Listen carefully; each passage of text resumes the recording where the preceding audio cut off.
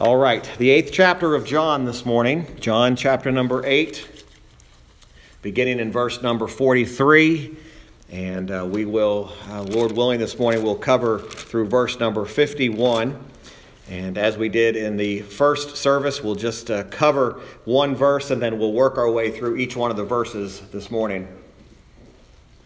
John 8, verse 43, Jesus gives a very stirring question regarding these Jews in which he has been dealing with the reality of their claim of being part of Abraham's seed. You'll recall Jesus has already dealt with them about their claim of Abraham being their father, but Jesus responded to them by saying, if Abraham were your father, you would do the works of your father. And we left off in verse 42 where Jesus said, if God were your father, you would love me.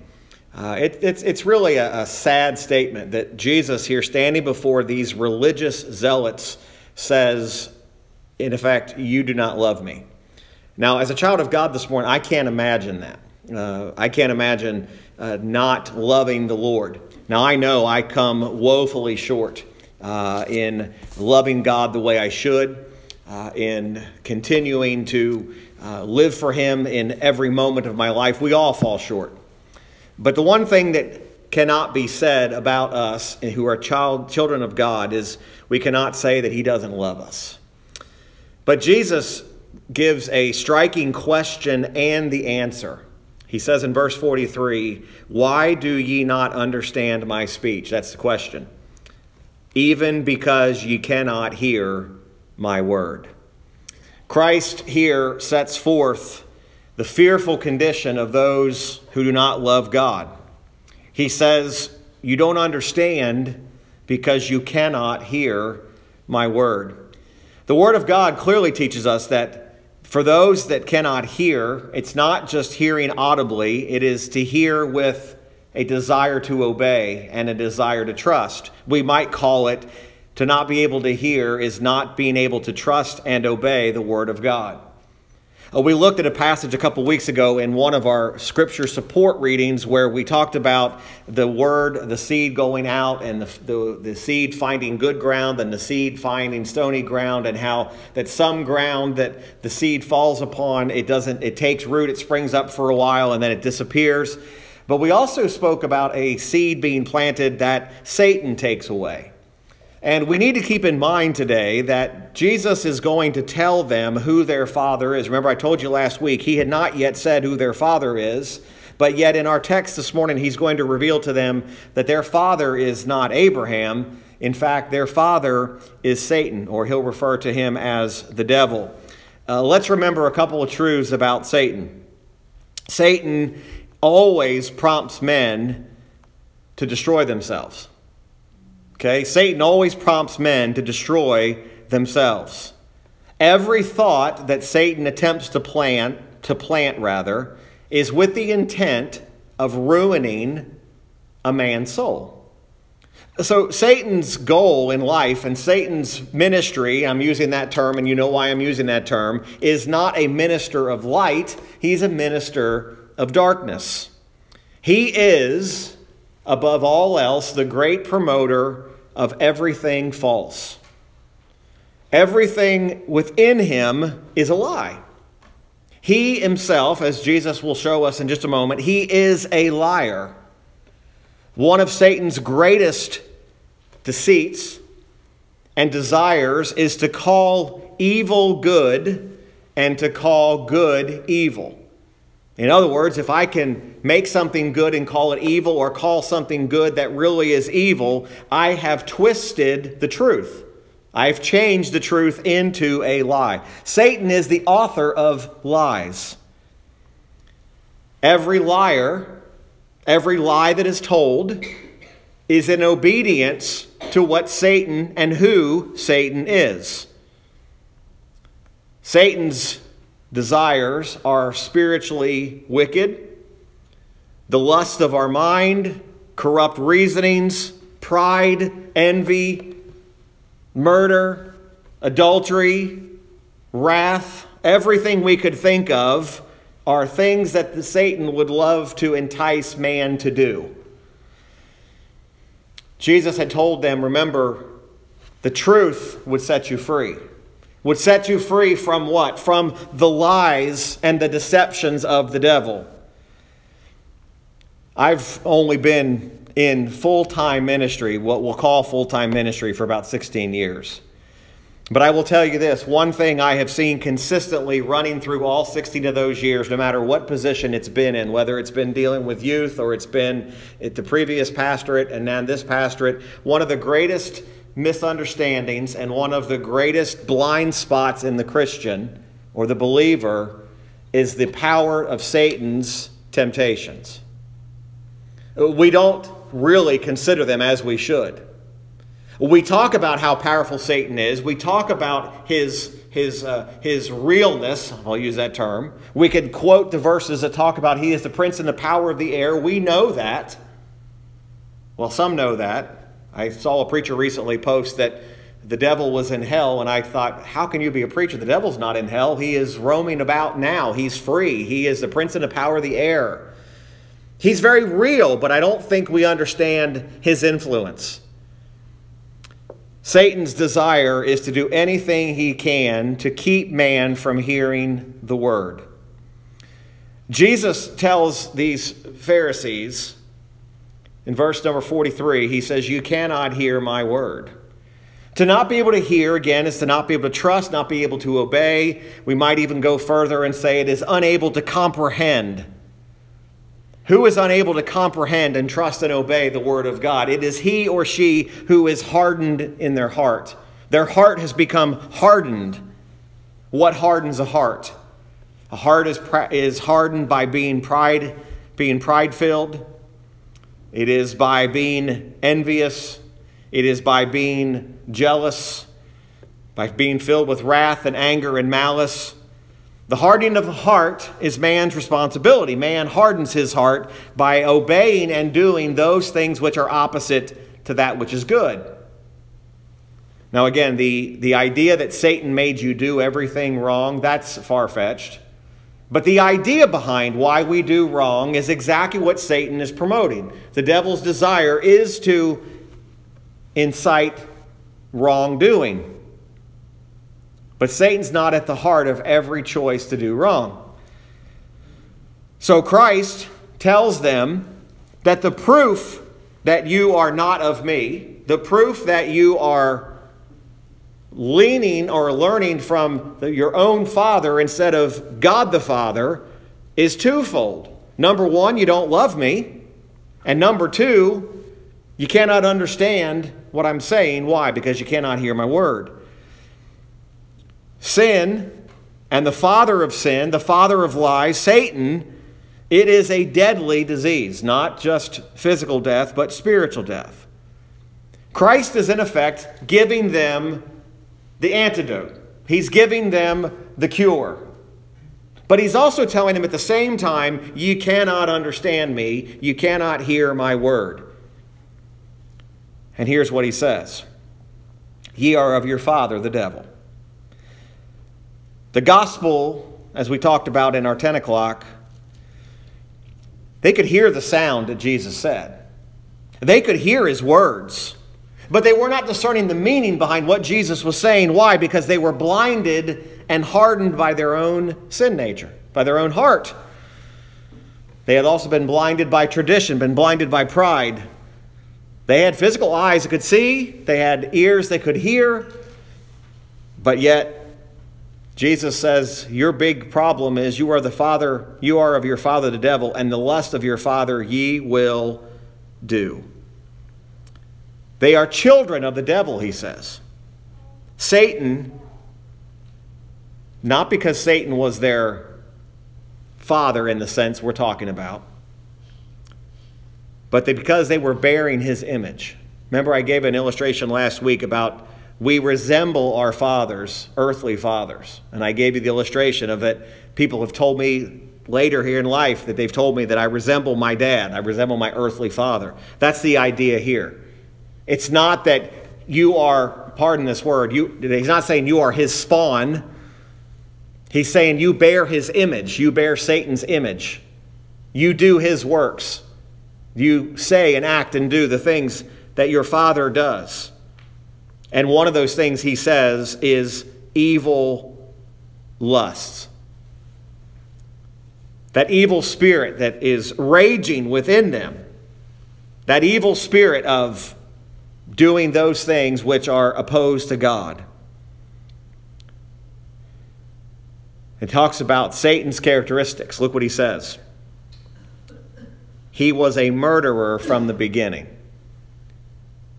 and abode not in the truth. You realize that the very first murder that's recorded in Scripture, Cain murdered his own brother. Now, Cain could not say, the devil made me do it, but it is the essence of the devil that instigated that sin. What made Cain kill his own brother? Sinful lust, sinful desires. We understand that Satan is a murderer, is what it says. He is a murderer. If I was to point out to you a murderer came into this building, and we know a known murderer came in, what would we do? Well, we sure wouldn't stand and do nothing, right? We wouldn't stand and say, well, no problem, a murderer has come into the building. No, we would take steps to make sure that we're not aligning ourselves or finding ourselves doing what they're doing. Yet the Bible says Satan's a murderer. Yet we sometimes allow our lives to be led by Satan instead of allowing our lives to be led by the Lord. You might say this morning, preacher, that's impossible. We're children of God. We can't possibly. Satan has no influence on us. Satan still has an influence on your life. Your old sin nature is still there. You can still be tempted to do that which is evil. You could still be tempted today to somehow, some way, call something that's good and now call it evil, and call something evil that's good. It doesn't mean that now Satan is your father, but you're acting like he is. You're bearing image of that. He's a murderer from the beginning. He abode not in the truth.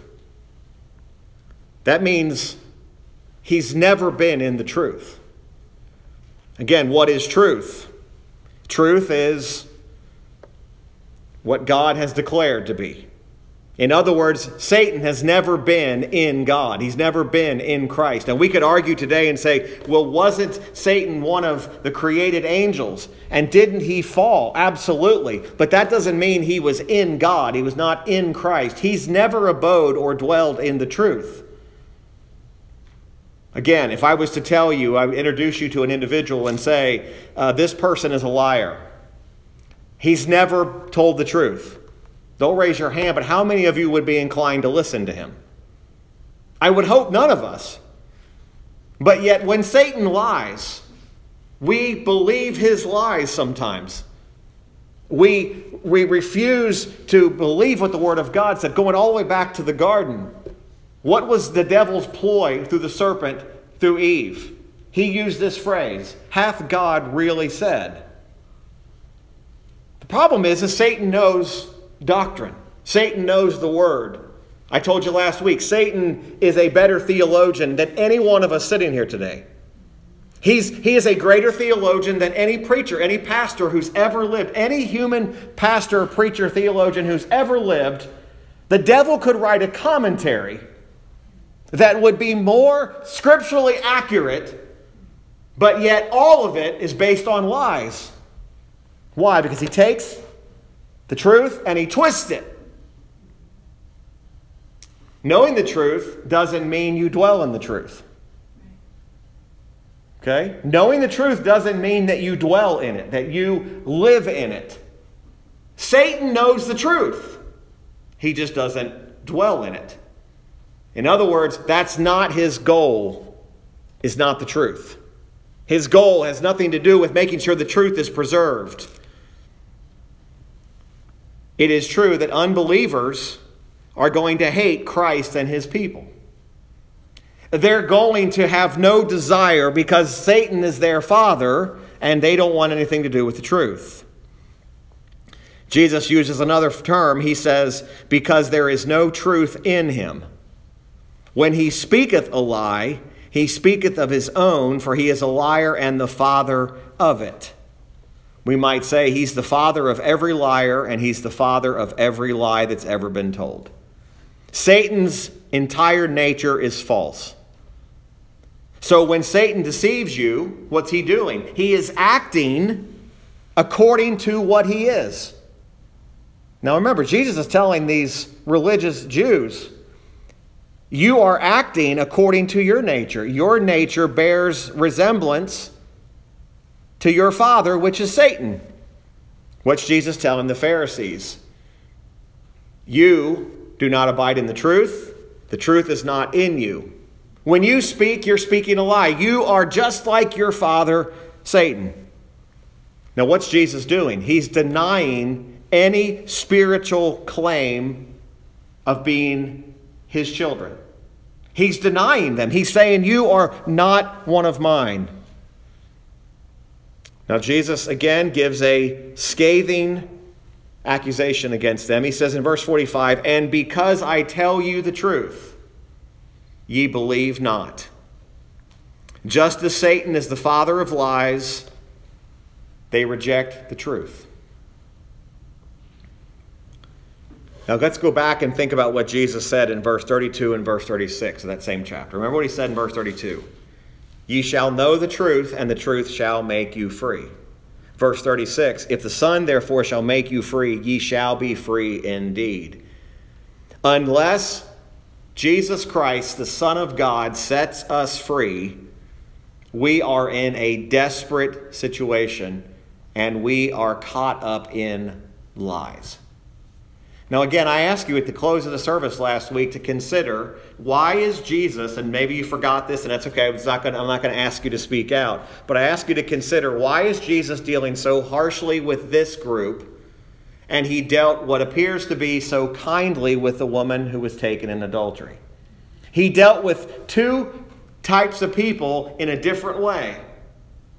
And before we kind of look at it and say, what is going on here? Why is Jesus being so harsh with these individuals? And yet he seemed to be so light with the woman in adultery. I would tell you this, he wasn't light with either one. Remember, he didn't tell the woman taken in adultery that she could go back to her old lifestyle. What did he tell her? He said, go and sin no more. So if you think that Jesus sent that woman away and said, listen, I'm not condemning you, and you can go live your life the way you want, and even the woman at the well, remember how he dealt with the woman at the well? He said, you've got 5 husbands. But he dealt what appeared to be kindly with her. Here you have this picture of Jesus having to set man free from the devil himself. He said, because I tell you the truth, ye believe me not. Let me ask you a question. When the woman taken in adultery went away from Jesus, did she believe the truth? Yes. When the woman at the well was sent away and she left Jesus, did she believe the truth? Yes. She believed the truth. Both of those women believed the truth. Jesus says, but you won't. Again, we look at this and we consider it and we think. He said, because I tell you the truth, ye believe me not. And he says something even more interesting in verse 46. He says, which of you convinceth me of sin? And if I say the truth, why do you not believe me? It's an interesting phrase. Which of you convinceth me? That word convince, it literally means convict. Jesus is asking these religious judges, because that's what they thought they were. They thought they were the religious standard. He says to them, now which of you can convict me of sin? Now here's what we know about Jesus. According to the Word of God, Jesus was sinless, right? Jesus had no sin. And yet he's telling them, which one of you could convict me of sin? Now again, when he dealt with the woman taken in adultery, a similar action took place. He told them, you who are without sin, cast the first stone. And of course, every one of those Pharisees kind of slinked away one by one until all that was left was Jesus and the woman. The Bible says in Hebrews 4:15 about Jesus being sinless, "For we have not a high priest which cannot be touched with the feelings of our infirmities, but was in all points tempted, like as we are, yet without sin." Hebrews 7:26, again, "For such a high priest became us, who is holy, harmless, undefiled, separate from sinners, and made higher than the heavens." So Christ is the only suitor who can fill our greatest need, which is a need of a sinless, spotless Redeemer. To be separate from sinners and to be made higher than the heavens means that Jesus himself is morally and in every point separated from sinners. And he's also lifted up above the entire world. He is above all. Jesus is not just declaring, "Am I not without sin?" He's declaring that I am above all. Yet, which one of you would attempt to convict me of sin? What a challenge. Imagine being challenged by the Lord of glory, "Convict me of sin." Now, Jesus isn't saying it this way. I'm adding this. I dare you.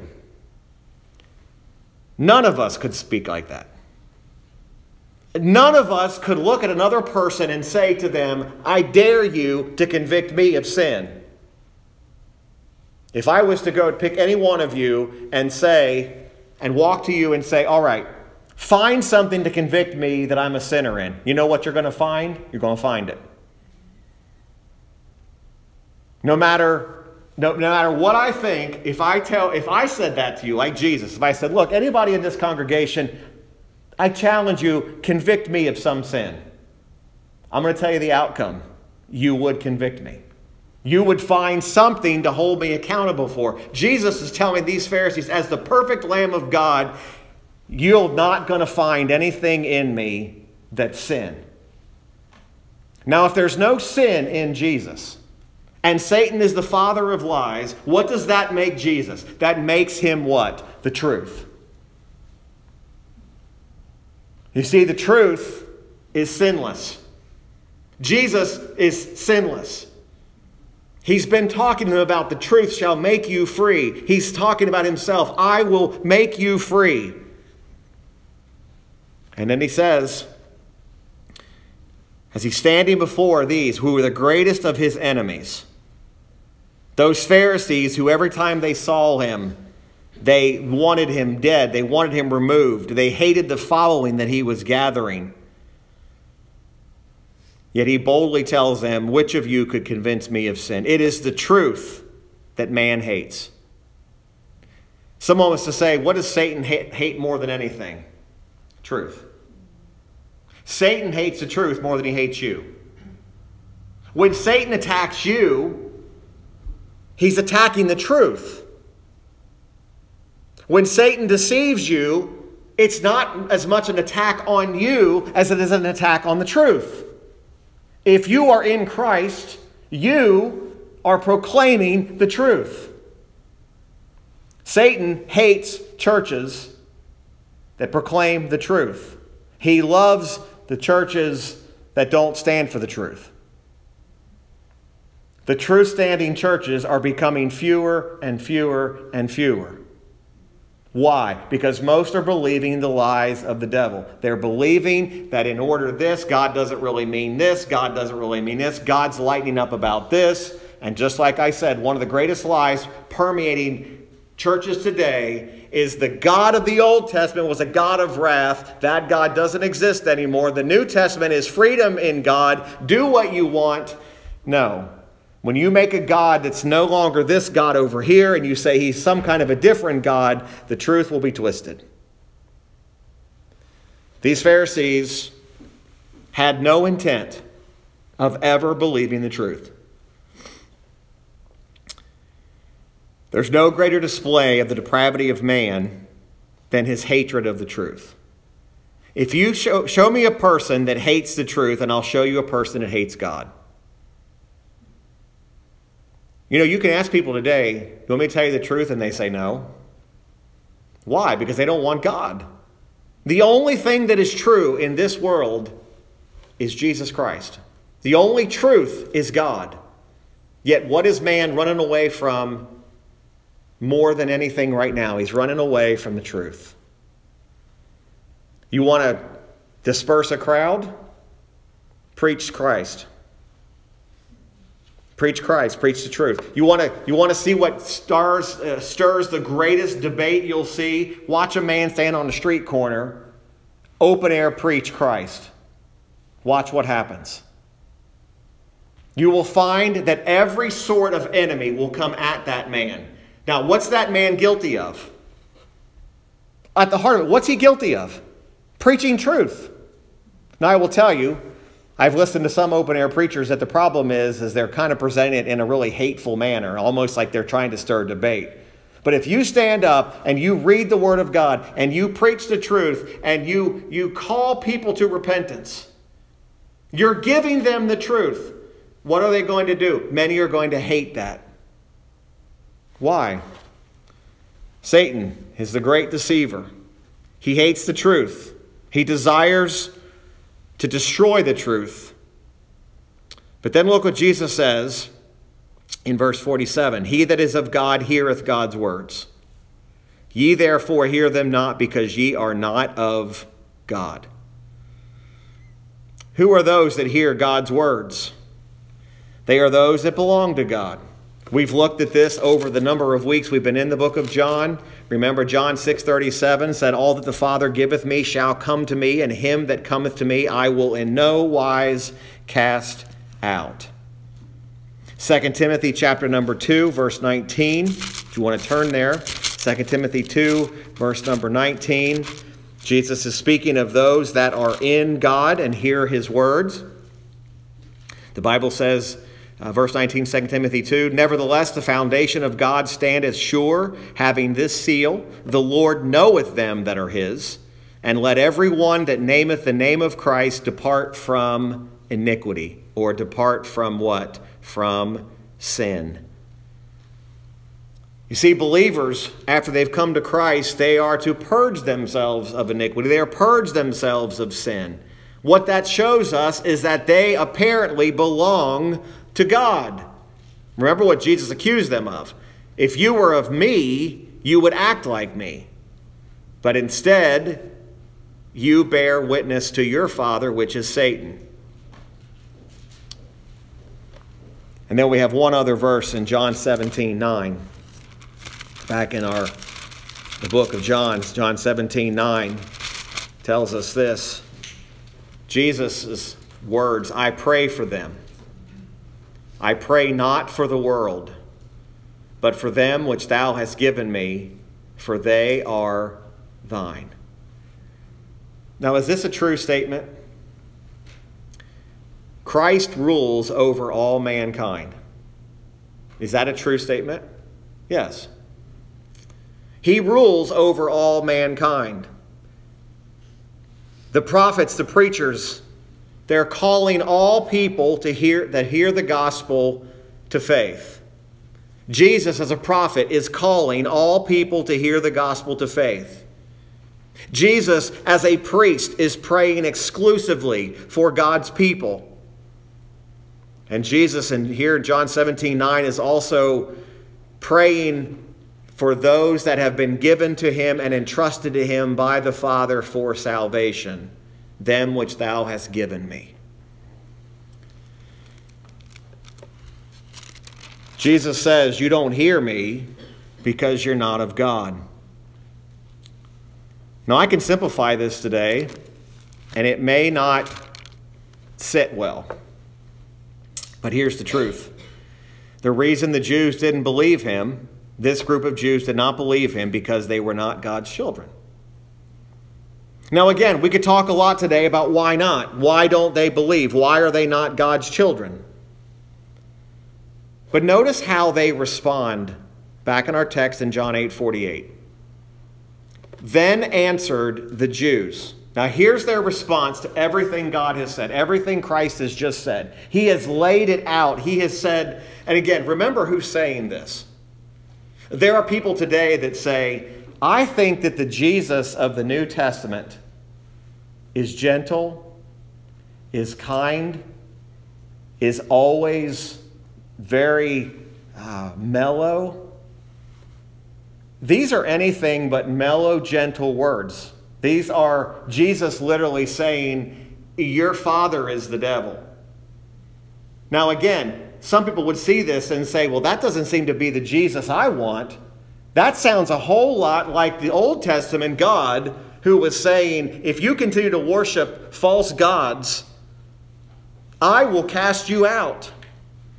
Here's Jesus in the New Testament using the same language that the God of the Old Testament would use. Here's how they respond to the truth. Then answered the Jews and saith unto him, say we not well that thou art a Samaritan and hast a devil? This is interesting. To call Christ a Samaritan was an insult. Remember what the Jews thought about the Samaritans. Remember what Jesus said, and I can't remember the actual gospel it's in, but he said, I must needs go through Samaria. They're insulting Jesus by saying, not only are you a Samaritan, but they say, you have a devil.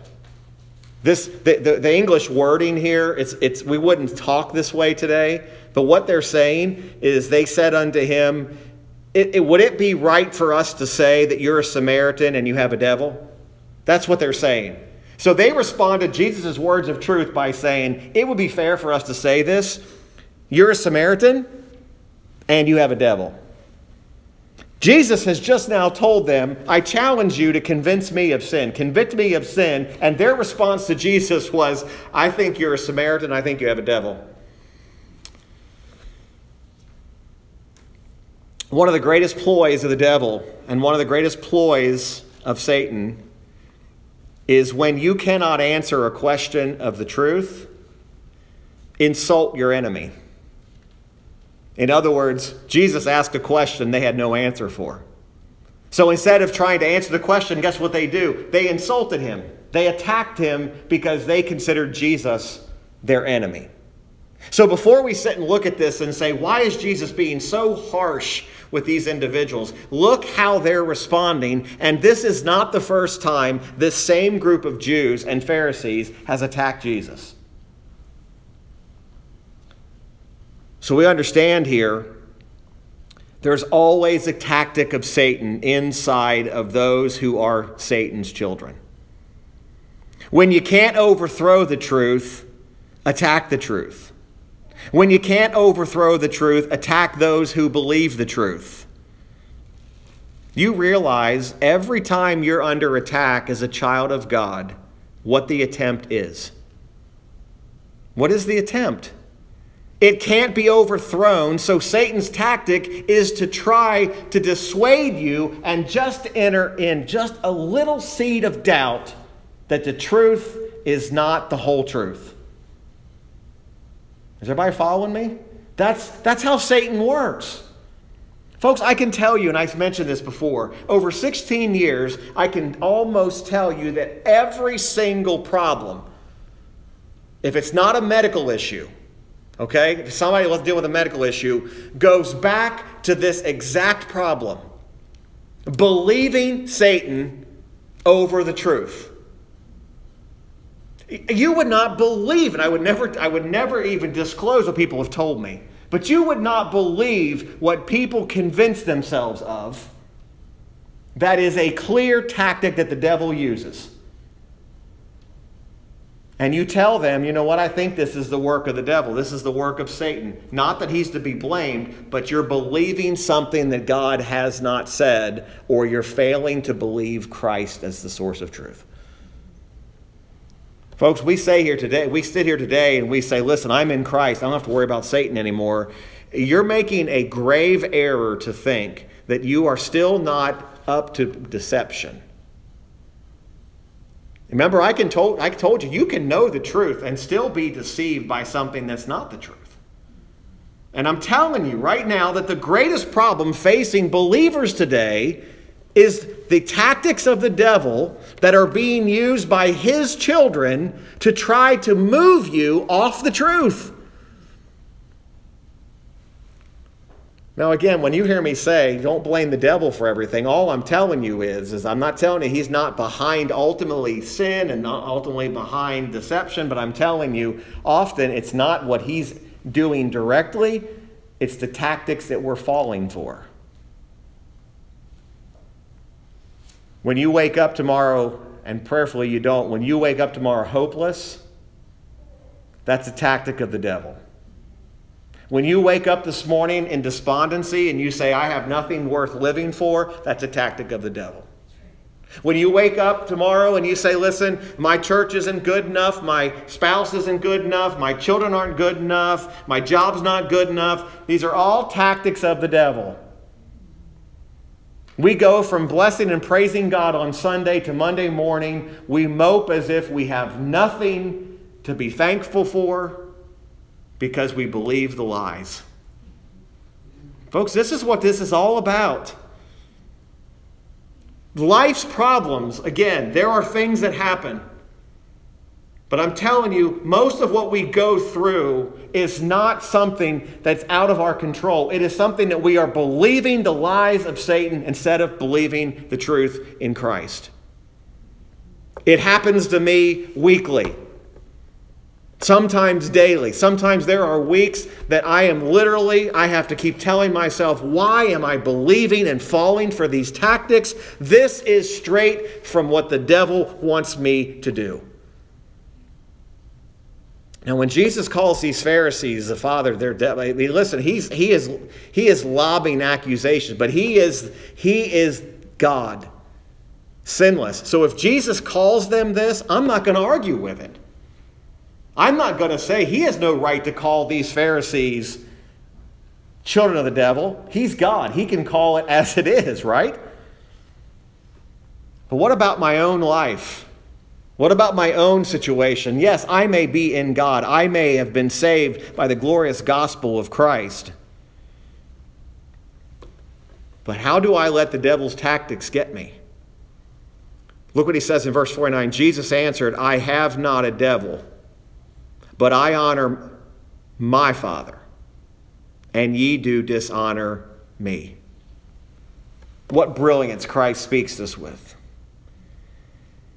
He promises even them, he promises even to them the truth that if you will live and accept, we'll see this in just a minute, and will believe God, you can be a partaker of an eternal life without end.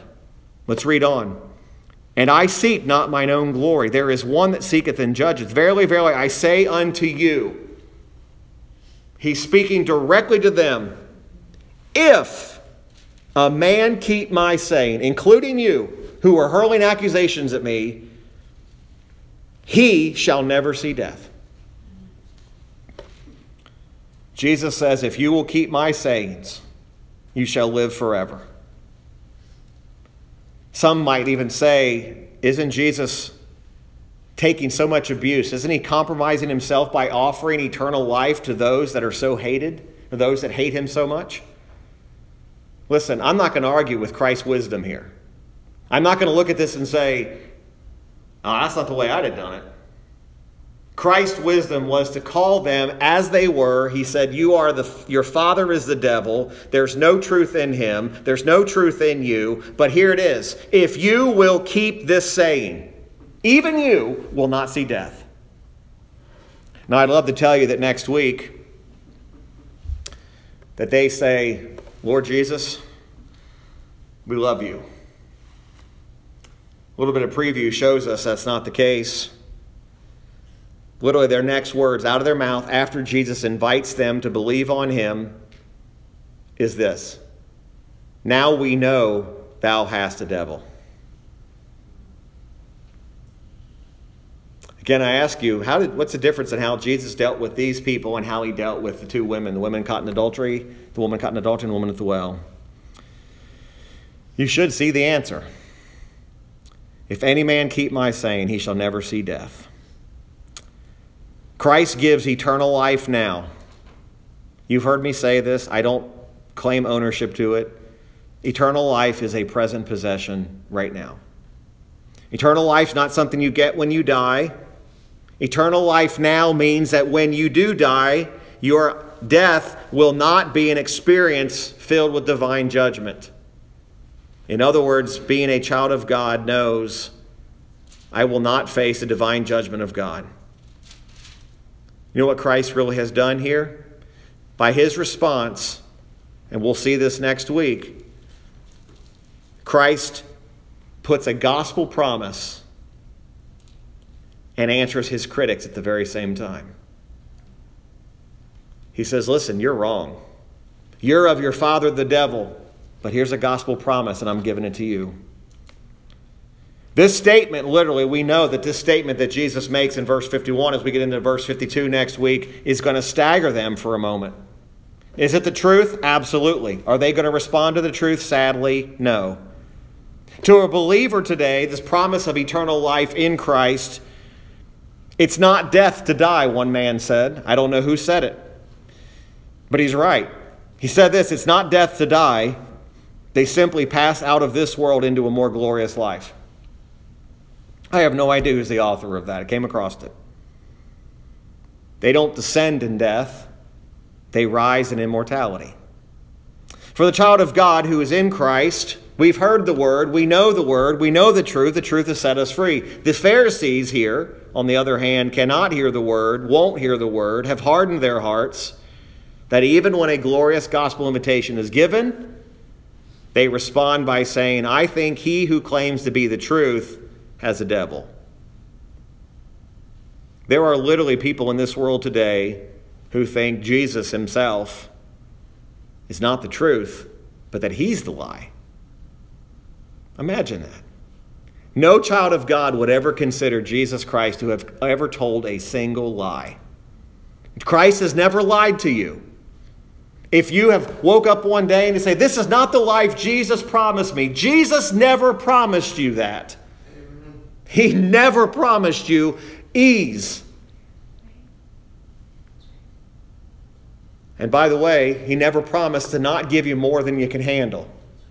The greatest Christian cliche of all time is that God will never give you more than you can handle. That's not exactly true. I do know this. There's going to be a lot of things in life you're not going to be able to handle apart from God. He doesn't want us to handle it.